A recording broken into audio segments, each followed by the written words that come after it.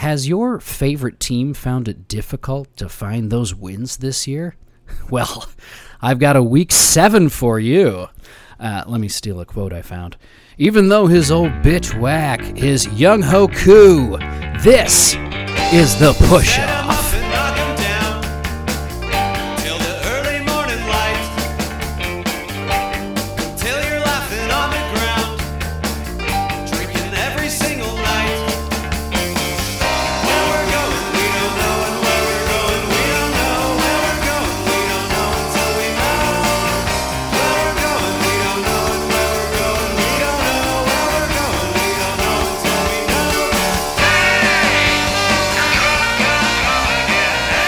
Hey everybody, welcome to the new episode of the Push-Off Podcast, your favorite weekly NFL show that discusses everything that happened last week while it gets you ready for a whole new one. I'm your host, Scott Hogan, and joining us as always, it's... Dan, your most trusted resource on the news of the Gaga... Oh, I was going to say Gaza, but yeah, also Lady Gaga. Lady Gaga's dating somebody. She just starts showing Lady up. Gaga's romantic situations. I was going to say the news in the Gaza Strip because that's definitely not what we're talking about today. But I'm a fan of Lady Gaga. Her acoustic cover of Edge of Glory is fucking amazing. She starts dating Derek Carr, and we flash to her in the stands, and becomes a big old bat. Can you imagine? I mean, they both have that goth aesthetic. It's good. It'd be wonderful. Anyways, we are coming into quite a week, Dan. Where I'm going to start off with it. I'll start off with it. We were awful in picks. We were horrendous in picks. I got 4 games right all weekend, counting Thursday night's Jaguars one that we got. Dan, you got 3. We did not do good. Yeah.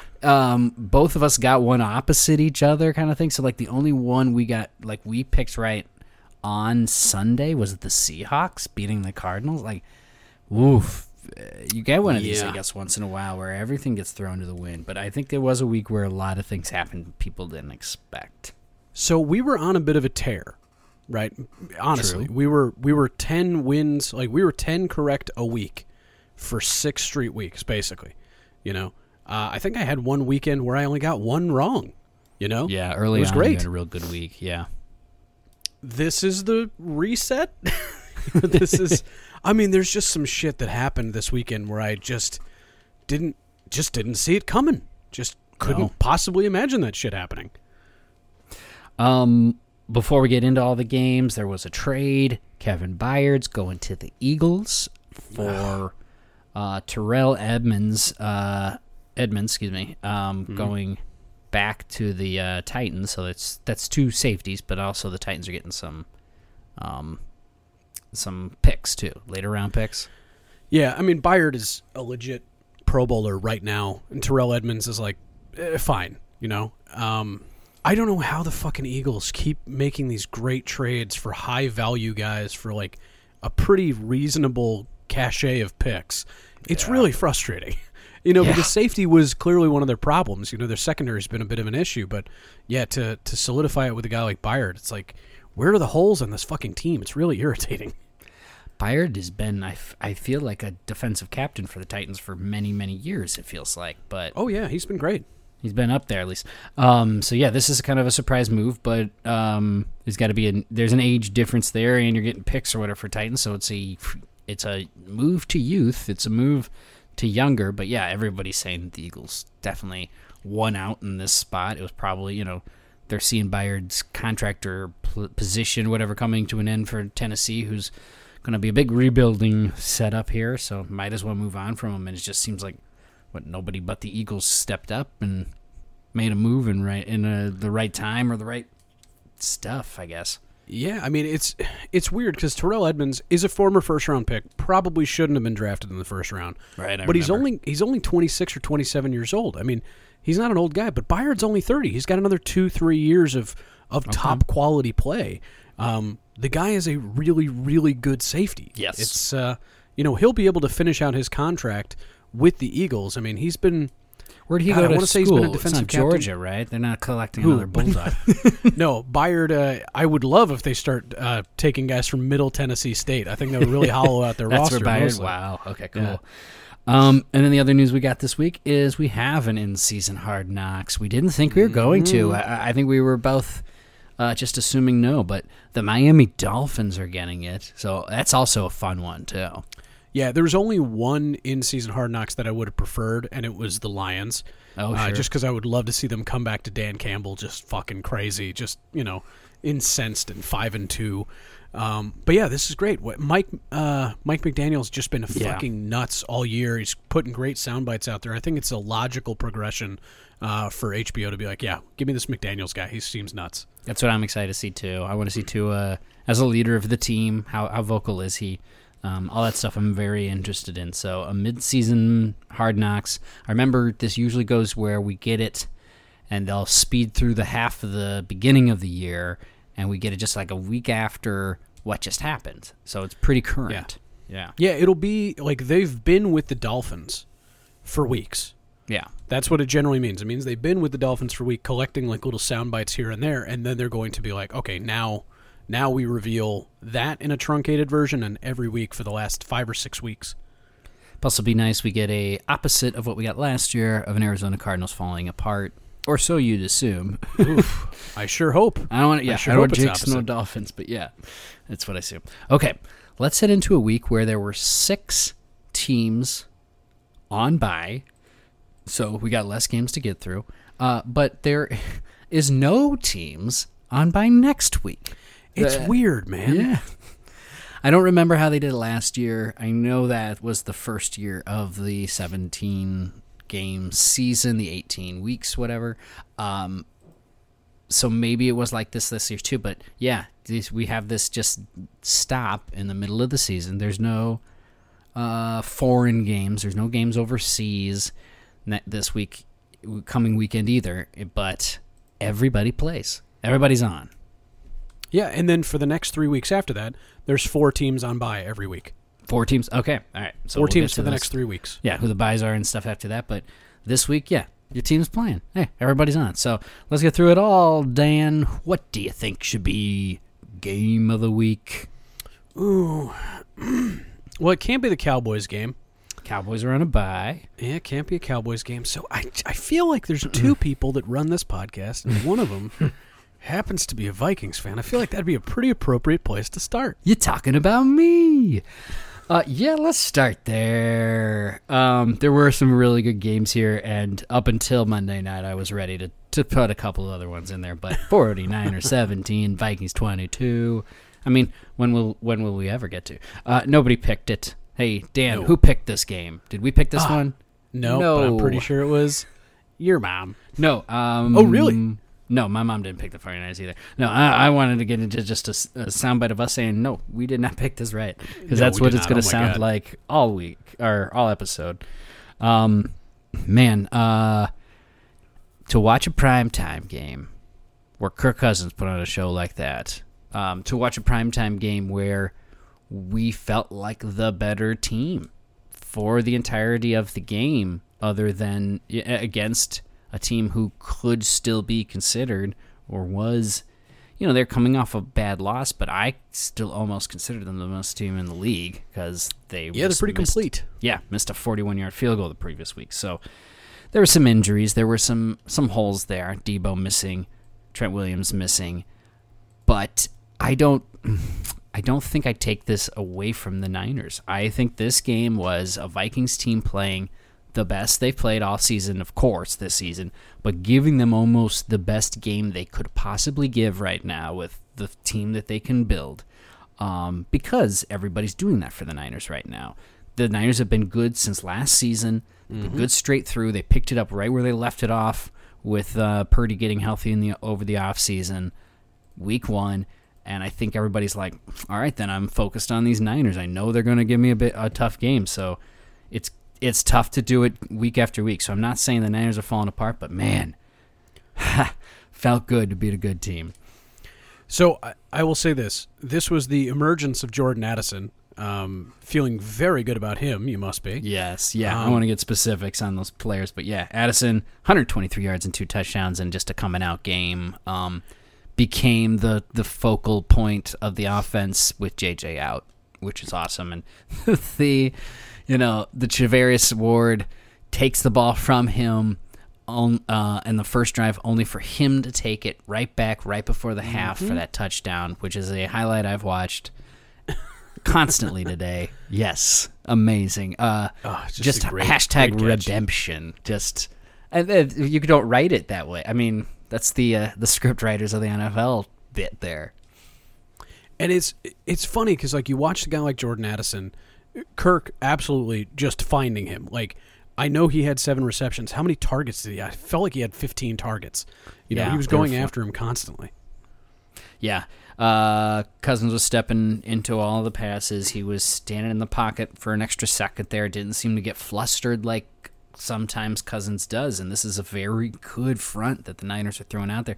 That wasn't really that banged up. I mean, the linebackers had some points in this game where they were hampered, but they came back. Warner came back in this game, and so did Greenlaw. When he wasn't throwing knees into our offensive lineman laying on the ground. There was a clip of that. But anyways, the Vikings were always with the lead. Once they got the lead, they always played with it in this game, which was great. The 16-7 at the half because you miss an extra point. They're still a little bit allergic to momentum, I think. Mm-hmm. And this is another, game where they played to their competition. The Vikings, but their competition was really good. Yeah, it turns out that brings up the team, and did not think a Kirk Cousins primetime game would be 378, 2 touchdowns, 1 interception that wasn't his fault. But to be honest, the 1 touchdown should have been an interception, so it balances out. Yeah. It all comes out in the wash, the redemption. Hawkinson finally held on to catches. There were a lot where he caught it and got blown up immediately and didn't drop the ball, so I was thankfully. And then the other thing, early in this game, Bynum shot up from the safety thing and made a nice tackle on McCaffrey, and I texted my brother, who we text constantly throughout the game. I'm like, Bynum's impressed me solidly all season long.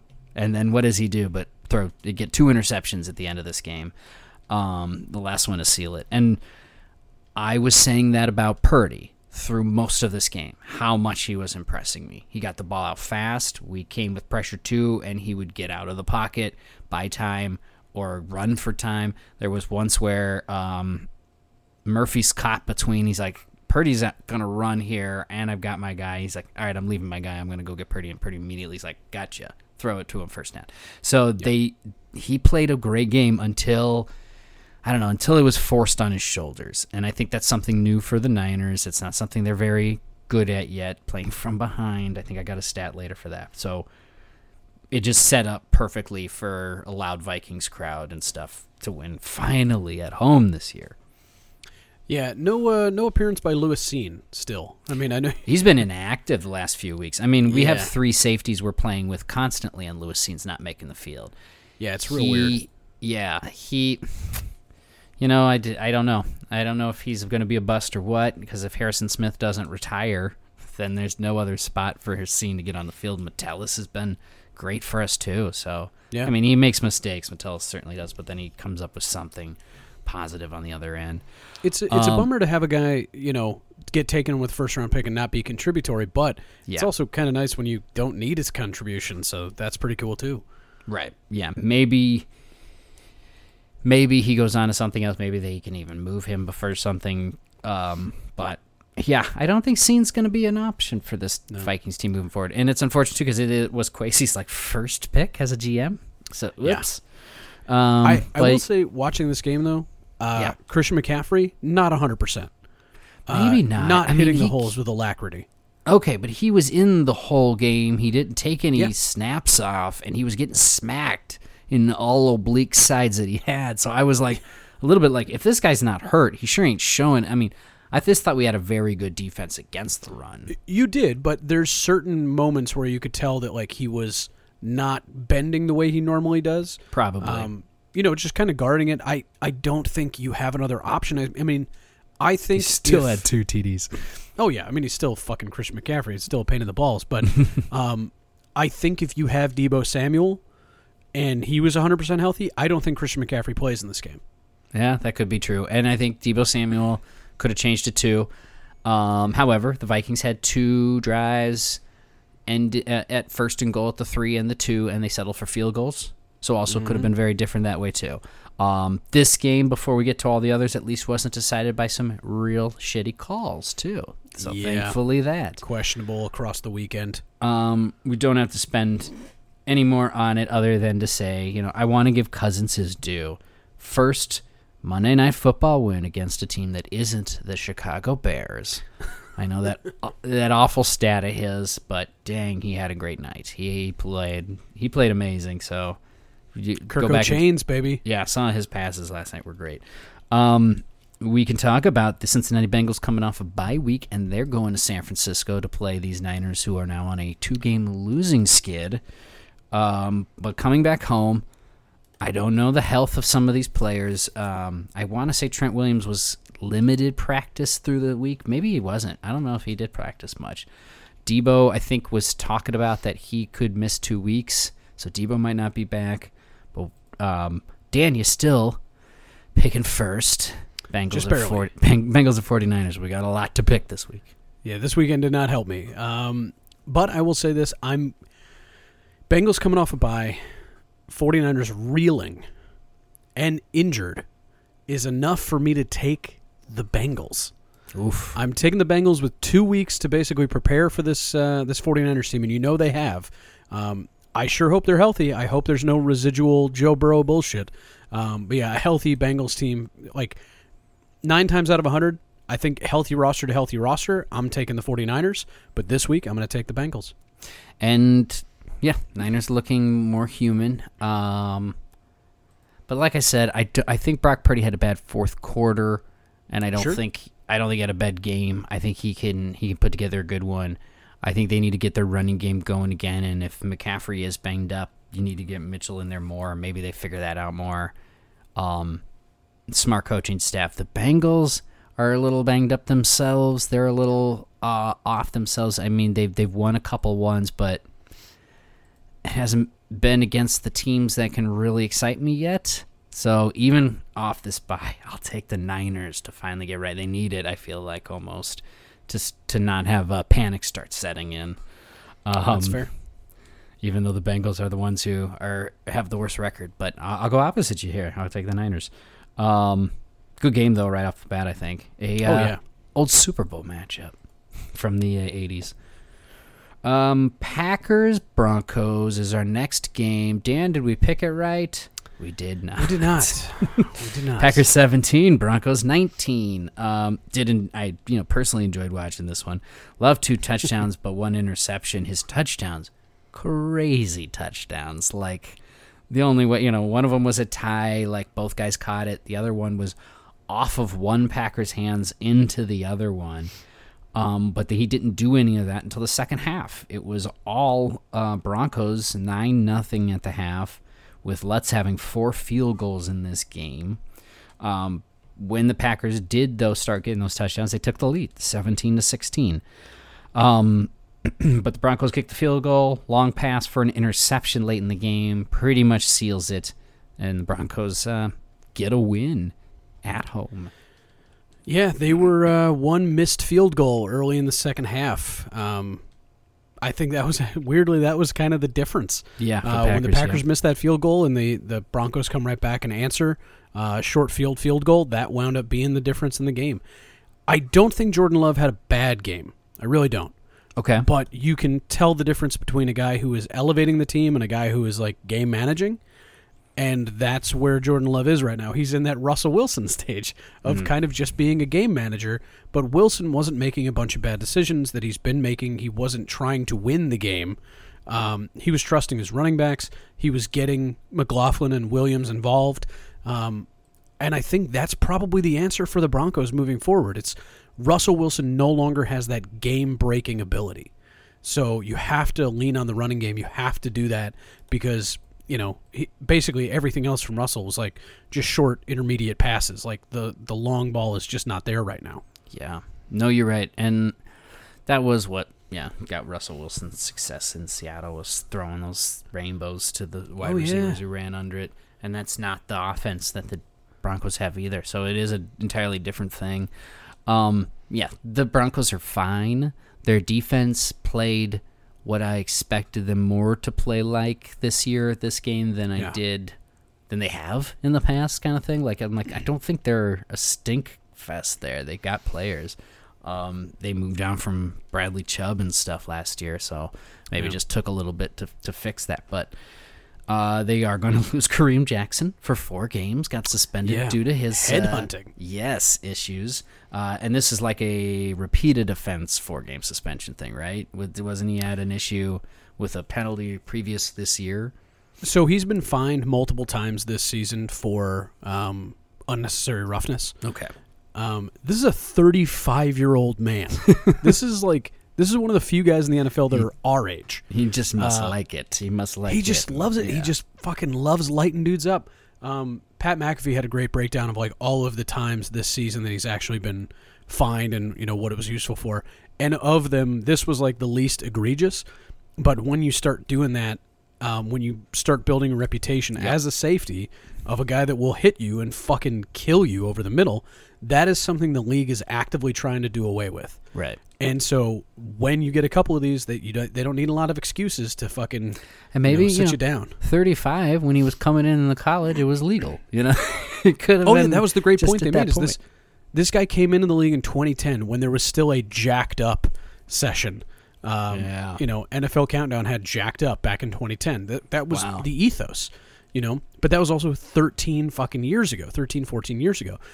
So we're just in a different NFL now, and Kareem Jackson is an old head, and he's looking to knock some sense into these young bucks coming over the middle, and he's done a good job. I mean, he's been a good defensive playmaker for a number of years, but the way the game is changing has caught up with him this year, and he'll miss 4 games. 4 games for player safety. That's crazy. That is, yeah. So what this means moving forward is Packers slip to a 2-4. They are going back home to get my Vikings. It's all my Vikings. It's we. And when after they have a good primetime game, it's us and we and this and like I took the snaps. Vikings at Packers, Dan, is the game on Sunday. What are you thinking? Packers need it bad, but man, the Vikings are on a bit of a roll. They've been looking pretty good, man. I'm gonna take these Vikings. I'm gonna ride the Yaller horn and see if we can keep it going. We beat the Niners team, but I mean previously we snuck by a Bears team. So I don't know how looking pretty good. No, I mean I want to get behind them too. I think the one thing I didn't say about that Packers game is I wasn't that impressed with Love. I thought he started off strong. He had good stats to start, but that's the scripted stuff. And I think that's the coach stuff. When it came time to play catch-up, they were down by 2 scores. That was a problem. And the Vikings showed that they could technically do that now on offense. They could put up some points. So as long as they can get going again like they did on offense, I think they have a defense that very much benefits this young quarterback, throwing a bunch of different guys blitzing or jumping back at him. I mean, that's the defense now is 9 people line up at the line, and we're bringing 3, we're bringing 5, we're bringing 8, we're bringing all 9. That's what the Vikings do now on defense is what I've realized, and that's going to screw with Love's head, I think. So I like the Vikings winning 2 for that reason. We got to remember, it's going to be a weird one. This is also the Packers coming off a bye week into a loss against the Broncos. That's pretty fucking bad. Yep. No, they're going to be looking for... I mean, they got to save their season themselves. They're not holding out for a selling thing, draft season thing. And you lose a home game against a division rival. There's going to be Jordan Love rumbles this week, I think. I think there already is. You lose this week, and it's going to be a whole lot more. And I'm not saying I'm not saying I relish it in any way. My voice. Let's go. Let's get away from here. Let's go all the way to the other conference. Let's go all the way to the other coast. Let's talk about Chargers Chiefs, the game I got right. One of the few I got right in this week. 31-17. Chiefs controlled this one, I thought. Mahomes had an amazing game, 424 yards, 4 touchdowns. He did have a pick. Kelsey, when Mrs. Future Kelsey, whatever her name is up there. 12 catches, though, for 179 yards and a touchdown. That's the offense. I don't get how you can't just start double, triple teaming him and going like, anybody else. Go after anyone else. Throw it to Justin Ross. We don't care. But they couldn't. And then the Chiefs' defense had a great game, too. 5 sacks. I gotta honestly lay this one on Justin Herbert, man. There were some bad fucking throws. Bad throws. And those weren't like picks where, holy shit, the defensive back just makes a hell of a play. Like, they were just mistakes. Both of his interceptions were fucking mistakes. I mean, I'll grant you that the second one you're pressing, late in the game, you're like, we got to get something done. But also that didn't need to happen. Like, he kind of just tossed that motherfucker up there. I worry at 2-4 that this is the Chargers. It felt like this was a pretty evenly matched game through the first 3 quarters, and then it just felt like once he threw that interception in the middle of the third quarter, that was it. It seemed like all the confidence was kind of gone from the Chargers, and the Chiefs didn't have an amazing offensive game. I mean, I know that Patrick Mahomes put up a ton of yardage, but it didn't feel like they were just dropping bombs. It just felt very slow, very methodical. I felt like they didn't get as many points out of it as I thought they could have. I know that sounds weird, but if you watch this game, it never felt like the Chargers were completely out of it until the fourth quarter. They didn't, yeah. Well, they weren't putting up points in the second half. Neither were the Chiefs, and so that you're right. It was a 1-score game until they say 3 minutes and 30 seconds left in the fourth was when Pacheco got touchdown. But it was like that last drive is where it was like, this is gonna end it. So that's true. The game was tight. It was back and forth. Chargers were always playing catch up. Or answer. They tied the thing up a couple times in the second quarter, but it does feel a little bit like they can't close games out. The Chargers, they're having problems completing the ones that they need to have, and these to win the division, you got to beat the Chiefs on the road. Dan, you gave them that credit. You thought they could do it. I think they have the talent on this team, and they're growing it to do it. So if they're going to be another 9-8, 8-9, or bubble playoff team that's a one and done or not even make it again, I guess they were one and done last year. So what the last 2 years they've been, if they do that again, there goes head coach. Can't think of his name right now. Oh, Staley. Thank you. It's just one of those things, like they did this to Marty Schottenheimer when he had a much better team that scored a lot more points, that won a lot more games. They will fucking can Brandon Staley. And so you don't want to blame a guy like Justin Herbert, a young quarterback in a big contract, but that's where this goes. They need to get the run game going. I don't know if that's Kellen Moore, who is not the greatest offensive coordinator in the world. Obviously, it's hard to be a genius offensive coordinator. There's like 3 in the whole NFL. But Justin Herbert just needs to make better fucking decisions. That's what it comes down to in this game, because the defense did give him a chance.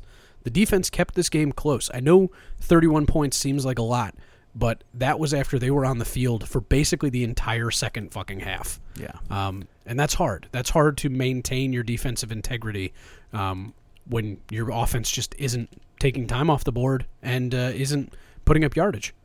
So we're saying the Chiefs won this. They didn't blow it out, but this is what they've been doing all year long. They've been winning, not blowing anybody out. They're the hottest team in the league now, 6-game win streak. Their only loss was the one to the Lions, where Kelsey, the guy who caught 179 yards and 12 catches just on Sunday, wasn't playing.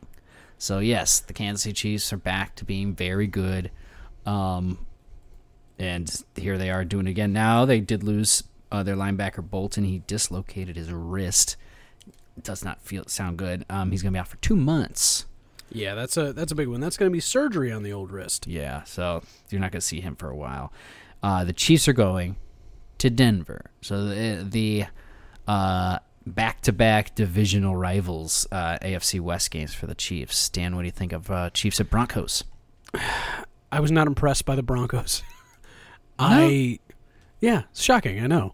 I know that I picked the Chargers to beat the Chiefs because division matchups get fucking weird. I know the Broncos had kind of a decent game against the Chiefs a couple weeks ago, but I just can't do it. I see the Chiefs winning 7 in a row. I know I'm going to be wrong now. But at least that's what I'm picking. I'm picking the Kansas City Chiefs to beat the Denver Broncos. Hey, then let's be wrong together. Yeah, I think when they go to Denver, and again, it's a divisional one, and the Chiefs have some issues here. They're not blowing anybody out, like I said, but I'm with you on thinking that they're going to be just good enough. They'll push it ahead, probably score, one extra more drive than the Broncos in the second half. So I'm not saying blowout or anything like that, but I like the Chiefs. I don't think so. I like the Chiefs on the road. Let's talk about the Falcons-Buccaneers game. This one was close. It was kind of a slog. There wasn't a lot of offense. There was a lot of getting to the goal line for the Falcons and then just deciding to get rid of the ball. It hurt. 16-13, though. Get rid of the ball. It hurts. Yeah. Oh, God, get it away from me. Oh, man, no, don't want it. Don't get too close to that pylon, Falcons. That didn't matter, though, luckily enough. The 2 fumbles at the goal line did not cost them this game. Algier had over 100 yards. Younghoe Koo, 3 field goals. But this game 10-all at the half. Buccaneers had, there was just field goals in the second half, but in the end, the Falcons win a road game where we were kind of questioning if Ritter could do it. So we did not pick this one either. He did not have a bad game. I will say, I know. So both of those fumbles were his fault. Yeah. Both of those fumbles were his fault. But the Buccaneers just couldn't. I mean, this is kind of the Buccaneers offense we worried about is like, yeah, Baker's throwing it a ton, but they're short passes. Like, they're really not stretching the field. Like, no. You're not putting Mike Evans in a spot where he's going to be dangerous, and maybe he's lost a step. I don't know. But this is just not an impressive Tampa Bay team. I mean, 3-3 feels very right for Tampa Bay, and somehow 4-3 feels right for the Falcons. This is going to be, to your point, a slog of a division. The NFC South is going to be kind of the least dirty guy wins it at the end. I don't think we're going to have more than 10 wins out of a division winner in the South. We did our preview stuff at the beginning of the season, and I picked the Falcons to win this division, so I probably should have stuck with them in this game, but they have not looked good on the road. Tampa could take care of this one being at home here. Ritter really having a bad game. I mean, then the Falcons lost it at home just last week, so it looked like there was holes in this team, but more holes for the Buccaneers, honestly, is what I came out of this one thinking. Neither team was very good moving the ball. Falcons a little injured, or were they? Bijan Robinson? He's sick. Yeah, so this is an interesting thing. The NFL say they're quote-unquote looking into it, and this thing popped up, and I'm kind of interested in your thoughts, Dan. He wasn't on the... Their issue with it is that he wasn't on the injury report leading up to the game, and then he didn't play, but then at the end he is in the game. In my mind, the player is not, inactive or whatever. You can decide to play him or not play him as much as or as little as you want. I mean, I get that a star rookie or whatever, kind of questionable, but yeah, what do you think of this? This is weird. So there's no real reason. There's no rule, right? Yeah, I mean, he wasn't injured, right? He was ill. I think that's what they said, that he wasn't on the injury report. And I so thought the rumor is now that it was like a migraine or whatever, which makes sense. That could come on and off at any time. Oh, yeah. Well, they said it's, he said he was feeling weird on Saturday night. Oh. Which, now, you can have migraines that present with aura that, you kind of have like, oh, man, I'm kind of feeling shitty all day. That's a bad thing. That's a Percy Harvin level bad shit. Sure. So I don't think, if this happens again, yes, we've got a problem on our hands. If not, I would chalk this up to, hey, wasn't feeling great. It is what it is. It might be such a medical issue that they don't want to fully disclose it right now because they don't know what it is. Okay. So we got to watch this. I don't remember Bijan missing any games in college because of this. Sorry, he was a bit of a workhorse. When you say that we have a problem with it, is it that an NFL problem with No, a Bijan problem. Okay, health problem. Bijan. That means it's a health problem. Yeah. So, every once in a while, you're just allowed to feel shitty, right? Yeah, why? So that's my question. Why is the NFL looking into whether or not he was an injury or not? Gambling. Okay. Every time something like this happens, you know, you go, well, that's odd. That's odd that like we didn't have any heads up, and like it very much affects sports betting. You know, because I'm sure there were people that were taking the over on Bijan Robinson having 80 yards. You know, okay, and then all of a sudden it's like, oh, Bijan just wasn't playing at fucking all. This is kind of new from this season. Yeah, that makes sense. That comes a lot clearer to me. I'm not somebody that's gambling on this stuff, so I didn't really even think of that. I'm not a gambler either, but the NFL has become so intermingled with gambling that it's raising a lot of concerns, and this becomes a major concern because if you're, say, the Buccaneers, and you're like, hey, we didn't know that Bijan Robinson was going to be hurt. I don't know if you change your game plan to. I mean, Algier is a different sort of runner, so maybe you do. But I think if he's on a probable, you know, if they're like, hey, we're listing him as probable, we're listing him as questionable, I don't think that changed the way you scout the game. Okay. Does that make sense? Yeah. You know, where you're like, well, if you said, hey, Bijan Robinson, if they knew Bijan Robinson was out, right, you know, and they knew that on like fucking Thursday or Wednesday, yeah, that's some bullshit. If as of Saturday night you don't know whether or not he's going to put it together, but before the game you're like, hey, he's not doing great, I'm fine with it. Then it's just gambling. It's not about competitive advantage. It's just a gambling thing. Okay. Yeah. I guess it's just weird. It was like he was dressed, he was there, ready to play. He didn't, and then they all of a sudden give him one carry for 3 yards and whatever. In my own minds, it didn't really make a difference. I don't know how much they'd even be penalized. They won the game. All comes out in the wash for the Atlanta Falcons, who go on the road. I will use this as a segue to be playing the Tennessee Titans. We got a look here last week at a couple of new, alternate uniforms with the throwback Eagles one, and there was the Indy Knights. We'll get to that. We get this week, this Falcons at Titans, we get the Houston Oilers uniforms. They're back for this one. It's Atlanta Falcons at Tennessee Titans versus the Oilers. And then on Taylor Lewan's podcast, it was said, and I don't know, it's just Taylor Lewan's podcast, that this could be a Will Levis start. Ooh, very interesting. So that's sitting out there.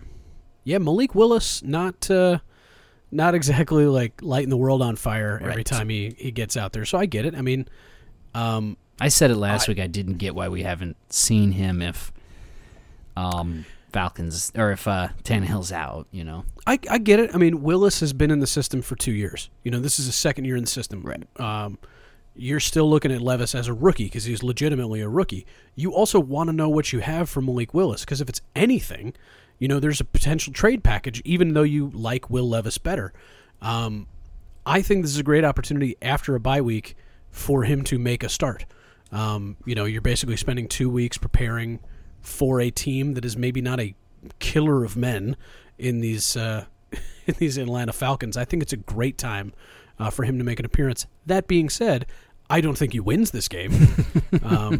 I still think this is probably, even though they're on the road, a Falcons win against the Titans. I like the Titans' defense, but if you're starting Malik Willis or Will Levis, I'm going to go Falcons.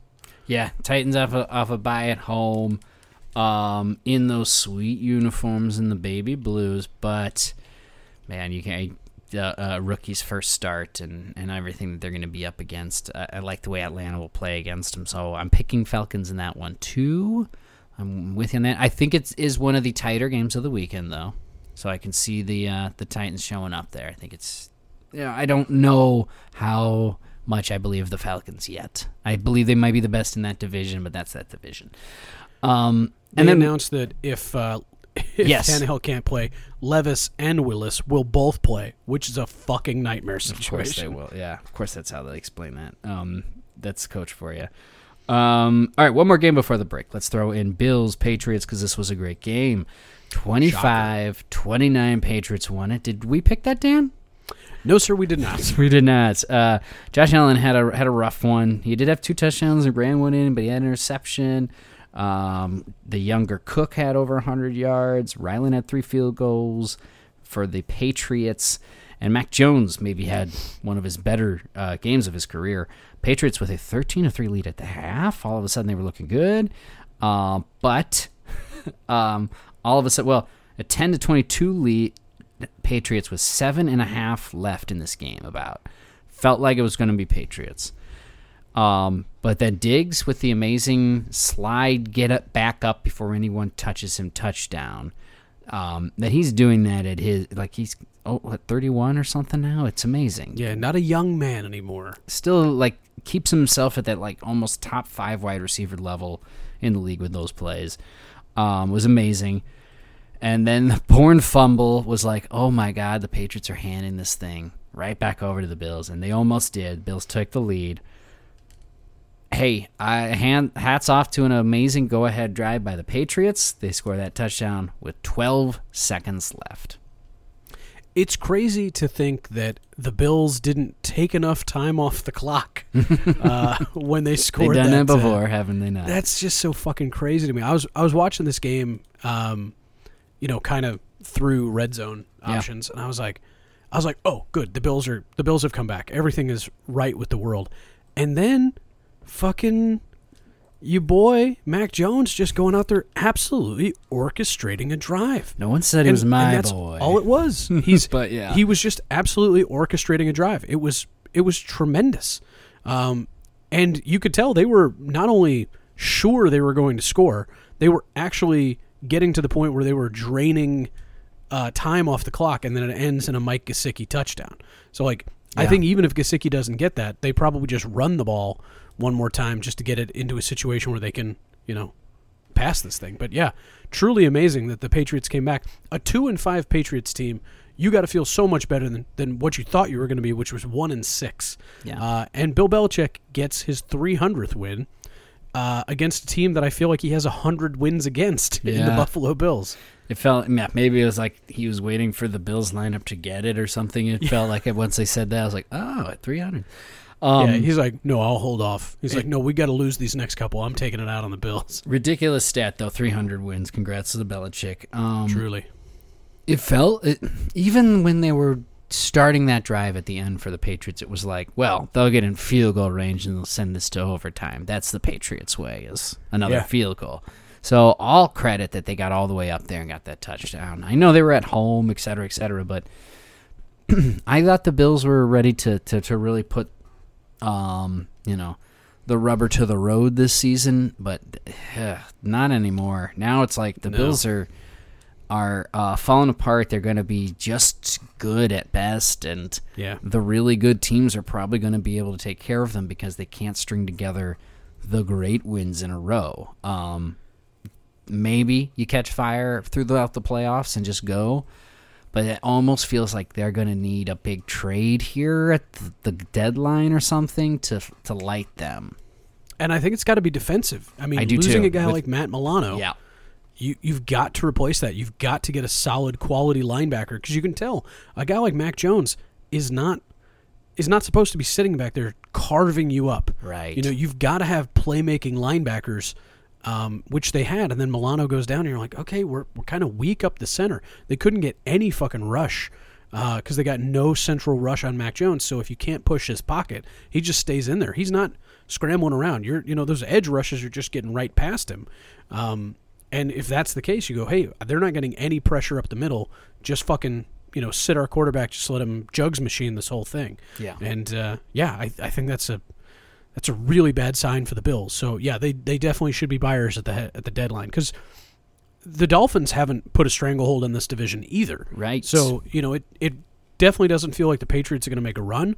But yeah, this is going to go Bills-Dolphins, and the Bills have more holes than the Dolphins do.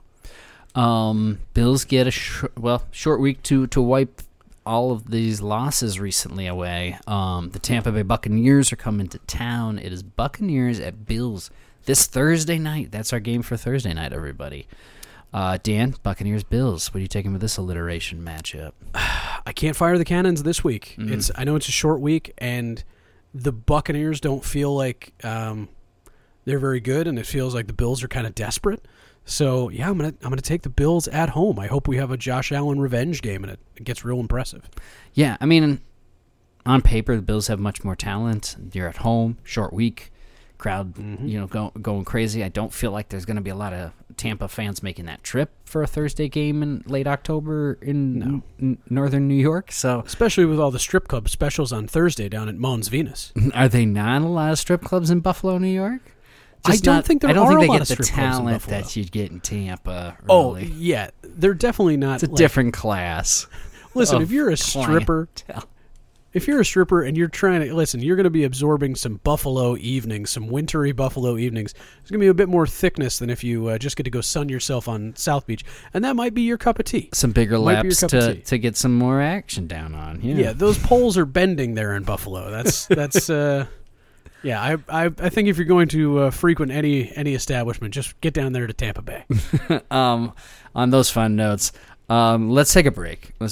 And I got I got a fun thing for the break because riding this high, and if it works for Kirk O'Chains, let's see if it can take us higher. We'll return. This is the push off. When dreaming, got it to know the world, time and time again. At sunrise, I fight to stay asleep, 'cause I don't wanna leave the comfort of this place. 'Cause there's a hunger, a longing to escape from the life I live when I'm away. So let's go there. Let's make our escape. Come on, let's go there. Let us, can we stay? Can you take me higher to a place where the line man see? Can you take me higher to a place where golden trees? This- Would like a world The to Sundowner. it helps me to boy. appreciate those nights Not and good, those not dreams. Yeah, not good. But my friend, I'd sacrifice all those nights. I gotta read the first review, I'm sorry. When we come back. Okay. Let's just do it. We're back now. We're returned from the break. I looked up some Buffalo, New York strip clubs just to see, just to get a tenor of the clientele up there. And the number one rated strip club, according to Yelp, is a place called the Sundowner. So not a real peppy establishment. And the number one review, as by Yelp, was from Eric H. from Old Toronto, who said, "I love coming here and giving motorboats to all the well-endowed women. It costs me an arm and a leg, but what a story to tell my wife when I get home about where the grocery money went." Phenomenal, Eric H. That's a good sport. That's a good relationship with the wife, yeah. Oh, Eric. What will we eat this week? Stop ramen again. Eric will be eating cleavage. Hey, folks, on that note, it's time for the quickest highlights you can get on this podcast. Yes, it is the 2-minute no offense. Because no offense, this is even shorter than a strip club lap dance song, but we get probably more bang for your buck. So on that note, we got just 3 here to run through because we had a good week. It's true. Hit it. Yeah, here we go. Hey, the Bears are in here winning, beating up on the Raiders with a backup. It was the backup QB battle, but give it for Bagent. 30-12 Bears. Yeah, I will tell you, Tyson Bagent actually looked pretty good. Looked like the offense was humming with old Tyson Bagent.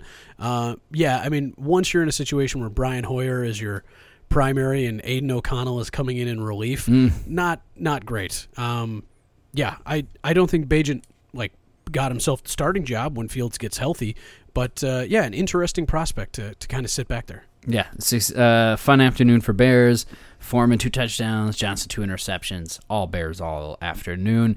Like all Ravens all afternoon, beating up on the Lions. This one we should be talking a lot about, but gave us really nothing too, other than the Ravens got everything they wanted. They were up 28-0 at half, and they dominated this one. Yeah, they really just bodied the fucking Lions too. That was like they outworked them. They out fucking blocked them. This was a wake up call if you're a Lions fan of like, oh right, the cream of the crop in the AFC is still really really fucking good. Yeah. Yeah, Lions did not even look competitive in this game. It wasn't like mistakes. They just looked a different class of club. They didn't get off the plane. This was the first home game for the Ravens in a month. Getting back to Baltimore here. So they felt it and they liked it. And then the Seahawks beating up on those Cardinals at home, 20-10. They're up 14-10 at the half. Cardinals tried to hang in there, but Seahawks took care of business in a fine one.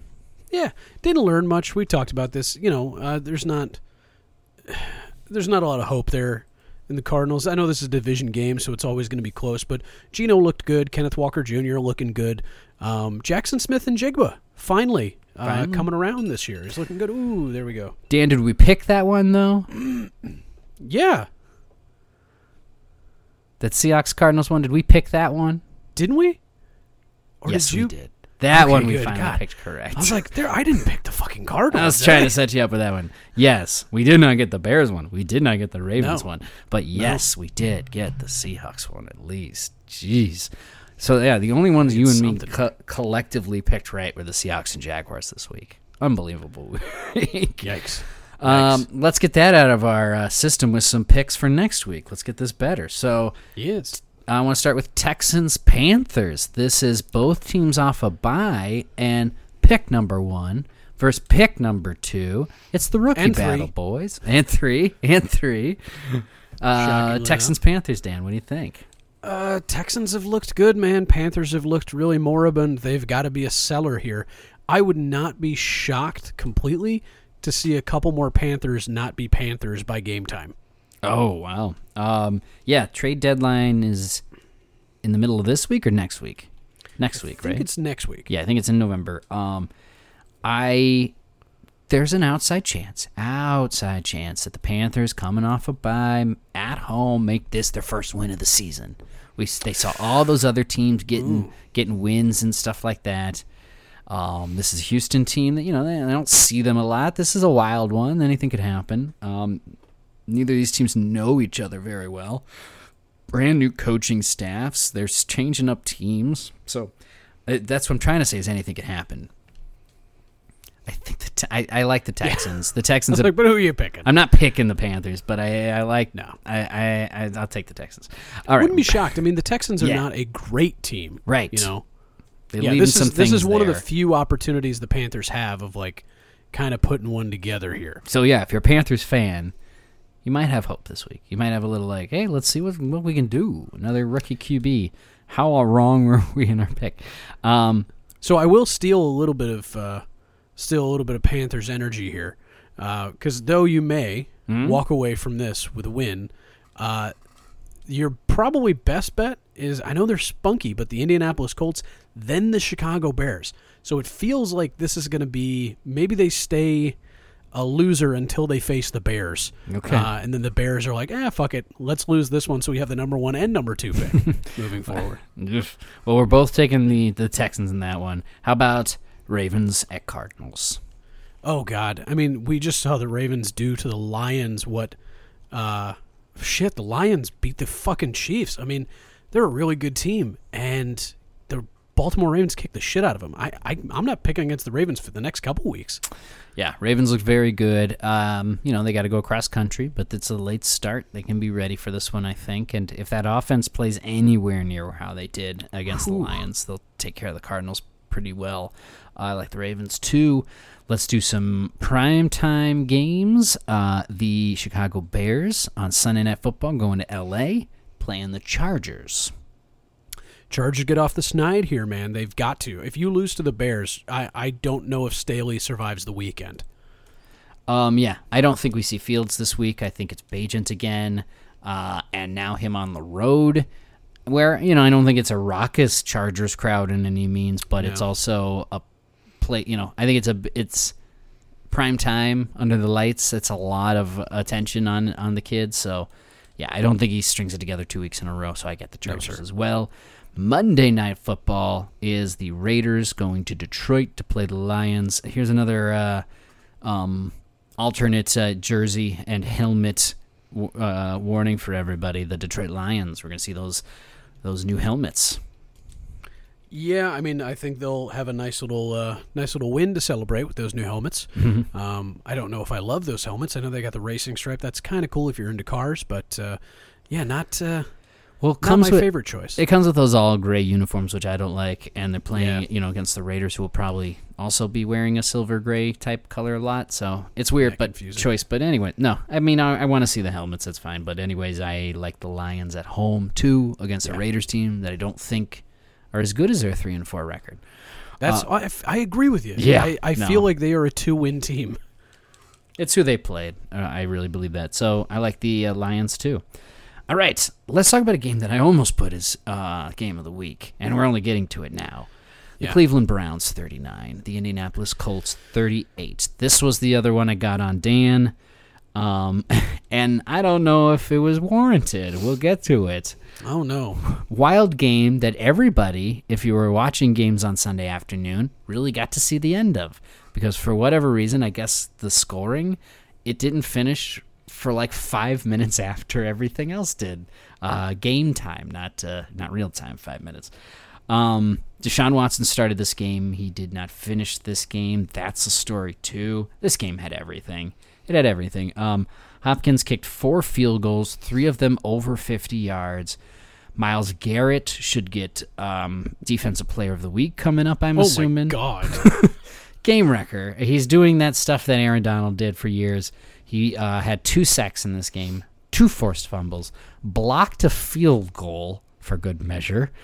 Amazing game for him. And then on the other side, Minshew had a good game where he's running in touchdowns and throwing touchdowns and getting Taylor going finally. And the rookie Josh Downs, who we talked about in our early previews of rookies and stuff. A 27-21 Browns lead at the half. 5 lead changes in the second half. 4 of them in the fourth quarter alone. All right, this game was 33-38 Colts. Walker fumbles. That one's called back. That one was already very questionable. Then the PI in the end zone. Still 4th and goal coming to it, and then they run it in with the Hunt one. Oh, yeah, the PI in the end zone was the really high one that's very questionable. Absolute bullshit. Absolute bullshit. Yeah. So there we go. That's how this game ends, because then they run it in on a 4th and goal, run the ball in on Hunt for a touchdown. Yeah, this should not have been... I mean, I don't know if they don't... That's the hard thing. It's like it was 3rd and 4, right? It's 3rd and 4. I don't think there was illegal contact. I really don't. I the think illegal this contact was it was so light, and it was initiated by Cooper. He was running his route and he ran into him there. Yeah, I mean that one was not as egregious as the next one. The pass over there, he was holding him, but I believe the uncatchable. I mean, how high can you expect? Was it Peoples-Jones there, I think, maybe, to make that catch and bring it in? I honestly think, as bad as that was, that's the thing that ended the game to me, right? The thing that made it was that penalty, because you get a fresh new set of downs at the 8, right? That moved the ball 7 yards closer, yes, but it was already first down. It was 1st and goal. Still took the 4th and goal for them to punch it in. Still I know. did. And so that's why it feels like if that 3rd and 4 had just failed, I know it's 4th and 4, maybe they get it, but I think they're probably running out of time at that point, and I don't think the Browns win it without those 2 bad calls at the end. Yeah. No, I don't either. I think that's how it was set up there. But again, it could have gone any way. We talk about the lead changes and stuff. It just kind of came down to when this game finally came to an end, who was ahead. And that's what we saw in this one. It was like back and forth. I don't think the Browns' defense are, giving up the Colts 38 points this bad. I just think there was a couple miscommunications, breakdown. Josh Downs is running free on the sidelines plays. Myles Garrett's looking around being like, do I have to do this all my fucking self? Because he can almost. So honestly, he had like the game of his life defensively, and they still let up 38 points. Like Myles Garrett's got to be looking around being like, it smells like bitch in here. What is going on? Like, fucking get it together, guys. Given that I know with you picking the Colts, me picking the Browns in this one, and neither of us really having a lot of water to stake in this, probably a frustrating one that didn't mean much for you. And me being like, man, Browns stole that. That's what I felt. I was honestly just, though. I'm a Jonathan Taylor fantasy owner, so I was watching these. Gardner Minshew runs. I'm like, go give it to Taylor. Yeah. What are you doing? But then he finally got 75 yards and a touchdown, so I was fine. He did all right there. Really, the Colts probably lost because those Indy Knights uniforms did not. Yeah, not good. I don't know. Those numbers look tiny. It was weird. And then Deshaun Watson. So this was interesting. The hit didn't look good. It looked like he got knocked out. It looked like he lost consciousness, like slid there, like arms went limp on the field kind of thing. But he was on the sidelines, had his helmet. If it's a concussion, they don't let you keep your helmet. And then there was this, after the game, well, P.J. Walker finishes this one, and then after the game, it's, Deshaun Watson will play next week. Like, not even protocol, nothing. Like, he was cleared to play in this game. I don't understand what's going on with Deshaun Watson. I just don't. I mean, is he looking at the amount of money that he's owed and just being like, yeah, you know what? I'm not going to play unless I'm 100%. Like, are we just going to get 10 snaps a game from Deshaun Watson moving forward? Yeah. He gets hit really hard. He's like, ooh, I didn't like that. I'm going to tap myself out. PJ, get in here. Finish out these games. He's not a man of great character. I don't know if everybody's aware of this. Has not that been a high brought character guy. It's the Browns. Everybody universal is like, the Browns kind of fucking deserve this for trading for him. But I don't know what you can do about a guy like Deshaun Watson just deciding he doesn't want to play. It's scary. I think, the Browns organization and front office can brush it down and keep it under the rug for as long as they want. But if fan-wise and other people, I think, are kind of interested in knowing what the heck's going on. It's weird we brought it up, I think, previous weeks. Clear to play, but he's not going to. And it's like, what? Well, Deshaun knows his whatever, rotator cuff, whatever. He's dealing through a pain thing. There's those injuries. I don't disagree that there's those injuries where a player knows their pain threshold and when they can play through it, when they can't, kind of thing. But this doesn't look good, where it's like entirely different injuries, and when he does play, doesn't look good. Doesn't look good out there. That throw before he got hit going out was an interception, and a really bad one. Yeah, he went 1 for 5. Yeah, with an interception. Not exactly lighting the world on fire. This was one of the most exciting players in the NFL 3 years ago. 3 years. You know what I mean? Like, that's the crazy thing, is he was one of the most exciting players in the NFL, but now he is a 28-year-old man who seems rusty, does not have the goodwill of the fan base or the league, and I don't know if he comes back from this, but I also don't think it matters because he's fucking loaded now. He's got $230 million he can just sit on for the rest of his life. It's amazing. Yeah, guess so. Okay, well, what this leads us to... also, what is he going to do if he plays out of his fucking mind?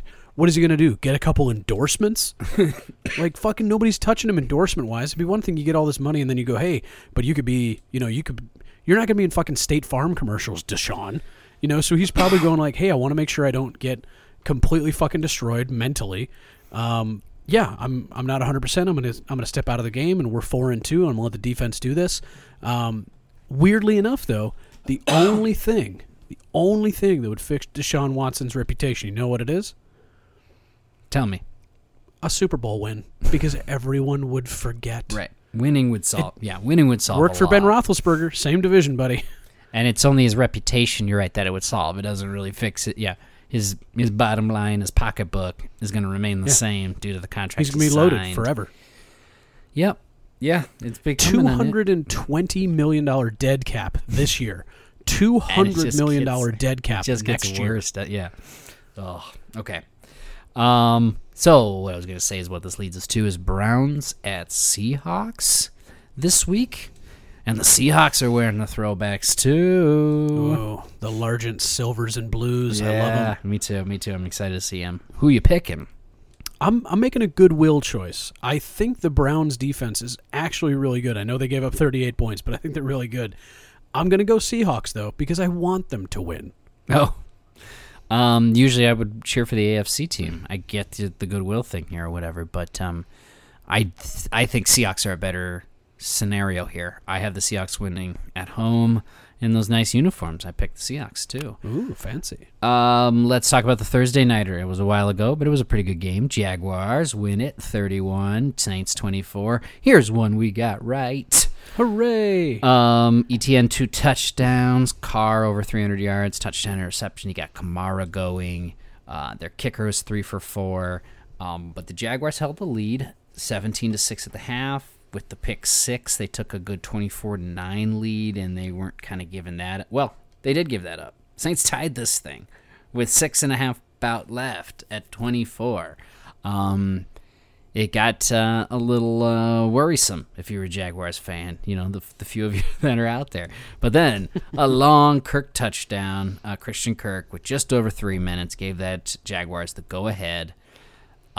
It was almost tied back up, but Moreau couldn't hold on to that ball in the end zone. That one was a tough drop. Yeah, I mean, I know Foster Moreau is going to catch just the most amount of shit for that. And and he should. He honestly should, because that is a terrible, terrible drop. You don't catch the ball, you catch the shit. Yeah, that's true. That's the way it goes. That sequence down there was also really badly called.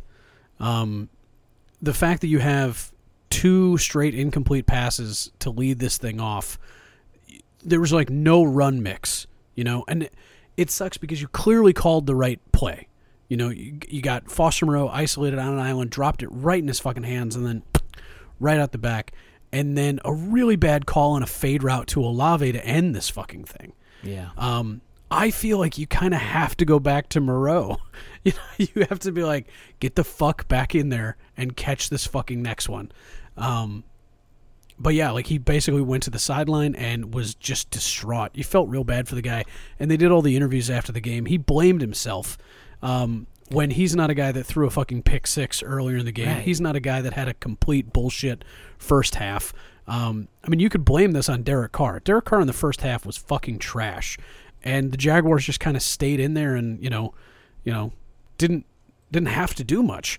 Yeah, he came storming back in the second half, but one drop does not a loss make. You know, you feel for Foster Moreau, but yeah, this Saints team needs to figure out what the fuck is going on because they play real uneven games all game long. They do, yeah. It's weird to figure out which team's going to show up, but a loss at home on a short week. I mean, we know we took the Jaguars, but that one, yeah, that one's a tough one to take.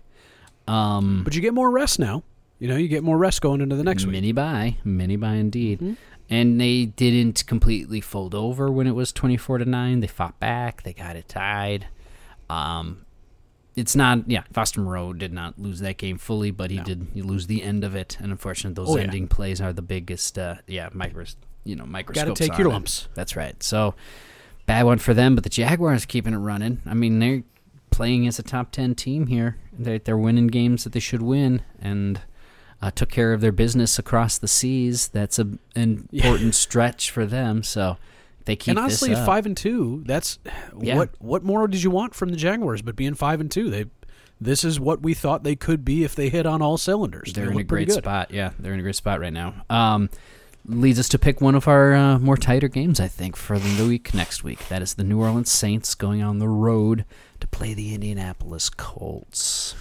Yes, 3-4. One of these teams will merge 4-4. That's right. And, not exactly a fucking slobber knocker, but I like what the Colts are doing. I like the Gardner Minshew-led Colts, who seem less erratic, strangely, than these Saints. So I'm going to pick the Colts at home with, I think, a better defense and a more dynamic offense. I am too. We're sitting here picking, maybe it's because of how bad we were last week, but now we're picking a lot of things the same. But no, I'm with you on the Colts just because they're at home. I don't, and again, I don't know what the Saints are. I feel like I have seen the Colts in almost all of the games they've been in.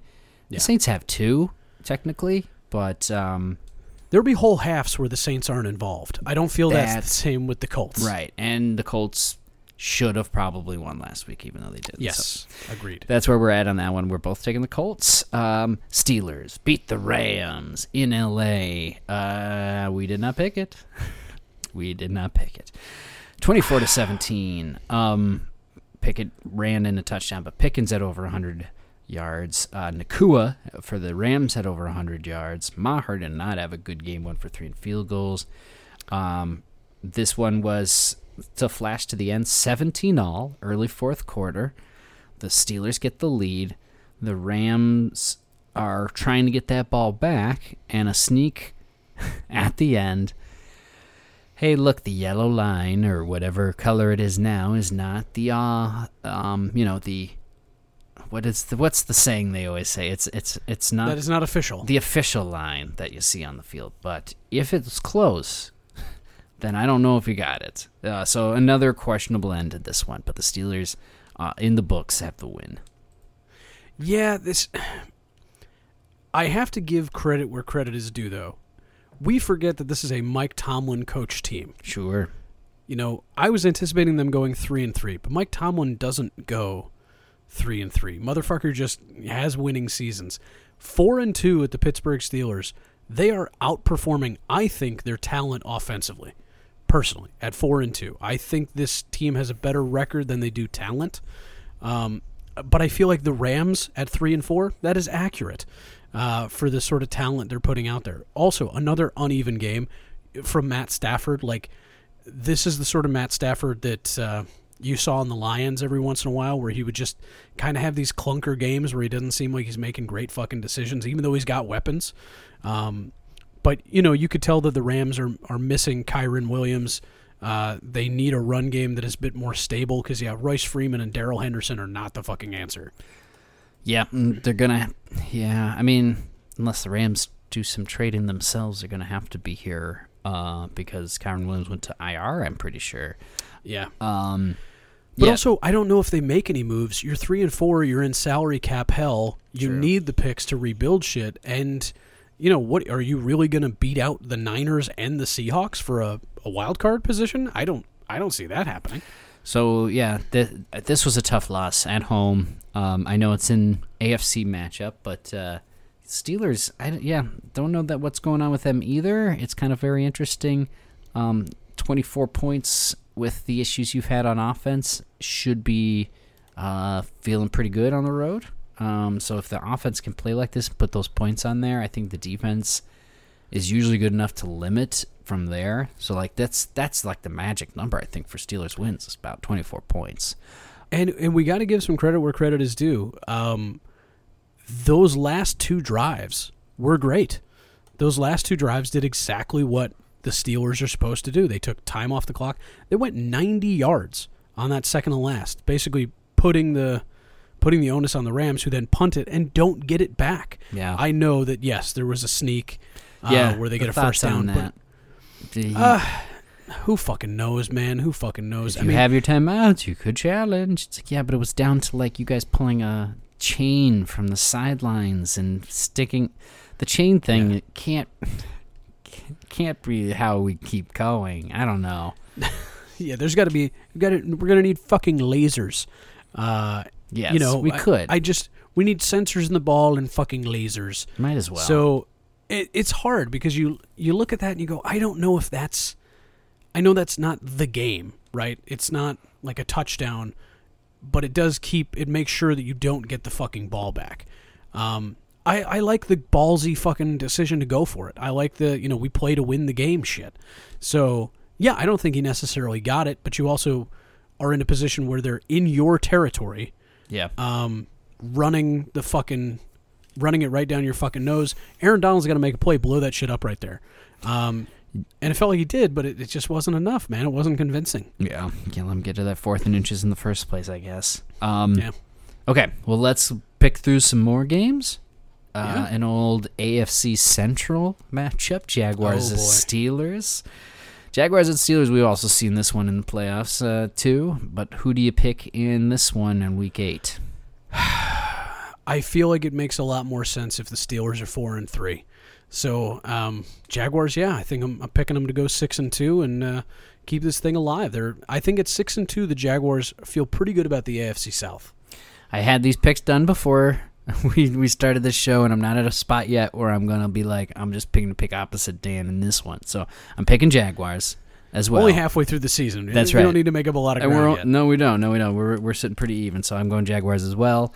And now we could talk about your next week Cowboys game as your boys are off the bye, and the Rams are coming to town. It is the LA Rams at Dallas Cowboys. We've got to have it. We've got to have this fucking thing. And so I'm going to pick that we do have it. I have not been impressed with the Rams, although they, our weak spot is if you run the fucking ball at us. And I don't think they have the running backs to do it. So I feel like our secondary hold up against their pretty good passing attack, but I don't think they're going to be able to run the ball on us, and I think our offense is going to be able to keep up and outscore. Okay, that's an interesting to hear setup. I thought maybe, that you'd be a little worried about the passing attack that the Rams have, but I think that's all they have on offense is a passing attack. The running game is lacking, and if the Cowboys can shut down the pass and Stafford, then I think you got this. You coming off the bye, the Rams are the ones going on the road, and this is also an interesting, unique noon start for the Dallas Cowboys. Very rare. Against a team coming from the West Coast, where it very much makes sense, competitive-wise, to put it at a late start. So it almost kind of works in the Cowboys' benefit to start this game early. Interesting. Interesting. It also gets a little weird on these, these noon games. You get that sun beating right through. Yeah. Texas Stadium kind of sucks, if I'm being honest. So that's what I'm like, fuck, we're going to just get sun shining right in the middle of a noon game. But I still think the Cowboys will get it done. I do too. I got your Cowboys in this one. And then finally, let's spend some time in your division in that NFC East. And we're going to start with the team that is leading it, where the Eagles beat the Dolphins 31-17. We didn't pick it. Maybe we were wishful thinking here. I was. That these Eagles and those cool-looking Kelly Greens weren't going to take care of business against the Dolphins. Certainly didn't think they would win with such veracity that they did. The Dolphins kind of played catch-up through most of this. They kept it close. It was 10-17 Eagles at the half because of them scoring right before the half again, I think. Yeah. But Hurts had a pretty good game. A.J. Brown had an amazing game again. Tua was all right. He hung in there. But, the brotherly shove works when it works every time. It's tough for that to do anything about that play. And then the pick six in the late third quarter, made it 17-all, wiped that thing. There was a chance there for the Dolphins, but from that point on, all Eagles, it felt like. Yeah, it was very strange to me because that touchdown, the interception, felt like it kind of vindicated that bad missed face mask. Yeah, there is some issues with the flags in this one. But I will say, when you come back from a really bad interception, the momentum's swinging entirely your way, and you're up 17-10, you're feeling pretty good, and then boom, a pick six. Yeah. Now we've got ourselves a fucking situation. Right, because it was the Dolphins that scored right before the half. Yeah, it was 3-17 Eagles early in this game. So the Dolphins fought back in this. Yeah, so you'd had, the Dolphins have a pretty good drive that ends in a punt. You have a pretty shitty drive that ends in a punt. Then they march down the field on you, and you kind of get away with a penalty, And then you get the ball back. You're like, ooh, we swung momentum. That pick six felt like it had an opportunity to kind of unravel the Eagles. That's what I was rooting for.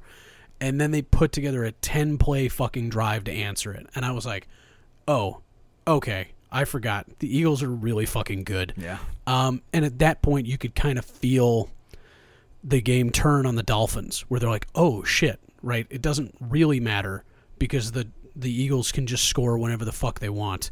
Going down the field, scoring that touchdown, and then, that pretty bad Tua interception. At that point, the game is over. They just marched down the field again. And just, fucking ended the game. So, God, this is... Yeah. They're just a really good, grinded-out fucking offense. They're just a well-built team that keeps adding good players for cheap. I haven't seen Julio Jones. Is he still alive? I don't think he had any... I think he had one reception, yeah. Okay. I didn't even know if he was even in this game. I didn't see him myself. Yeah. I didn't... Good to see Julio getting a check, though. That's really all that matters. What we got... Yeah. I was surprised that the Eagles controlled this one late, but... To look back, and I saw all the stuff on the flags, and you can nitpick a lot of games. It is weird that they got nothing against them besides the offsetting one, I guess. There wasn't that talk about the offsetting flag where Carter slaps up the offensive lineman for the Dolphins, and then because he turns around, it's like, smacks him back. It's like, oh, you're both getting it. Carter's flopped there, too. That one sucks. And then it was like a couple plays after that same offensive lineman's helmet's off, and you're like, how did his helmet go off? And you definitely see the guy's shoving his hand in his face. Oh, yeah. So a lot of missed calls that should have helped the Dolphins, but the Eagles were a better team. They were a better team. Well, I know that they should have gotten a couple calls that went against them, but I still don't think that changes the outcome of the game. I don't either. I think the Eagles are a class of the league. They could be one of the best teams in the league now, especially seeing the Niners slip last few weeks. I know the Eagles lost last week too, but again, it wasn't a close one. And a bounce back like this against a very good Dolphins team. I think the Dolphins are still very good. I think they're going to be in the discussion in the AFC once it's all said and done. Because I think the discussion stops on like, oh, did the penalties really affect the game? If that turnover on downs where they missed the face mask had not immediately ended in a interception return for a touchdown, we maybe are having a conversation. Good point. Right? That's but a good the fact that it immediately was wiped off the board, you go, okay, then all is fair in love and war. I'm really looking forward to rooting against Jalen Carter. He seems like a real piece of shit. Yeah. Well, I think you might get some opportunities in the coming years in games. Patriots are going to the Dolphins. That's the game we can talk about here. Dolphins wearing throwbacks. We always love the Dolphins throwbacks. Yeah. Patriots and Dolphins, though. Who you pick? I gotta pick the Dolphins, man. I can't imagine the Dolphins are gonna lose 2 in a row here. That's just tough, And they gotta win a couple division games here, man. I know. Yeah, I think I'd be very, very worried if I was the Dolphins losing 2, going 5-3. It makes it harder to win this division, and especially that gives a lot of fucking energy to the New England Patriots, which you really don't want to do. So I got to pick the Dolphins here. Yeah, and in Hard Rock Cafe Stadium, I like the Dolphins as well. Finally, Dan, Commanders Giants. This one kind of a yawn of a game, so we could spend as little time on it as you wish, but you got it right. Giants winning it 14 to the Commanders 7. It was 14-0 Giants at the half as the Commanders didn't show to play the first half. Maybe Tyrod Taylor is the QB that should be playing for the New York Giants here this year, as he looked all right with 2 touchdowns, got Barkley going with over 100 yards, and the Giants D, good game with 6 sacks. So Brian Daboll likes Tyrod Taylor. That's the thing. We got to remember Brian Daboll was Tyrod Taylor's offensive coordinator in the Buffalo Bills his first year. Okay. Right? And he likes Tyrod. I think his offense works better with a running quarterback like Daniel Jones. But there's something wrong with Daniel Jones this year. Mm-hmm. So what he needs instead is a slow, steady, methodical presence there. And that's exactly what Tyrod was able to do in this game. The Giants' defense is pretty good. You just can't be putting it in bad situations where you're throwing bonehead interceptions or taking stupid fucking sacks. That being said, I think the Sam Howell experiment is coming down to earth, and you're starting to realize why that guy was a 6th-round pick. Spunky, energetic, probably not an NFL quality quarterback. He led them down there. I mean, they got the drive down there at the end for a chance. He booted out there, bought him some time. You know, it was a 4th down incompletion to turnover on downs to end the game for the Commanders. So they had a chance to tie this up, but I do think that's more of a speak to not a very good Giants team doing what they can. No. Defense really played a very good game here to keep the Commanders at just 1 touchdown. That's the impressive part and the takeaway, I think, from this game. Really good defense by the Giants. Yeah, so the Giants take care of it there. And the Commanders, you're right. I think, a little bit in trouble here. I didn't think they were really going to do much, even if they did get lucky with Howell here. It's his first year. But is he the future? Now that's what they have to figure out. All right, 2 more really games. Deflates the Washington football teams, the Washington Commanders' chances at the playoffs here. 4-3 puts them right in the throes of the wild card. 3-4 really complicates things for them. Yeah. So something else to watch going forward. They're going back home, but they got the Eagles coming to town in an NFC East matchup. From there, they always play them tight. Who do you pick in this one, Dan? I hate both of these teams so fucking much. I'm not going to throw away a pick here. The Eagles look really good against good teams. I think they look good against bad teams. I think they beat Washington. Yeah, I'm with you on the Eagles on the road too. You know, Washington will give it their best. It's a divisional game. It'll be fun to watch. Maybe probably another tight one, but I like the Eagles. Mm-hmm. And then finally, there's no road team for this one. It's Jets-Giants. Jets-Giants. It's the New York battle. The battle. The cross-jersey rivalry. Yeah. We won't just put one name in each end zone. This is technically the Giants' home game this time around, but who wins it, Dan? I'm going to pick the Jets coming off a fucking bye week. I think that's the difference maker. And yeah, neither one of these offenses is really impressive, but I'm very impressed with the Jets' defense. I thought the Giants' defense did okay, but the Jets' defense has been really impressive. I got to check and see, is Sauce actually healthy? Because that's kind of a delineator for me. Oh, okay. I didn't realize how banged up he was for this one. It is a noon game at the start. Concussion protocol. I think they'll be fine. Okay. So yeah, I'm going to go Jets. I'm with you too in the Jets. Are you saying if Sauce stays out, any change? No, I think no matter what, I think the Sauce Gardner. I think if he's in there, it feels much better. I feel like it's a pretty big win. But even without him, I think the Jets' defense is better. Then, Dan, we were only picking one game different this week, and that's that Good Bengals Lord. 49ers game. Yeah. Out of every team playing this week of 16, that is how that played out.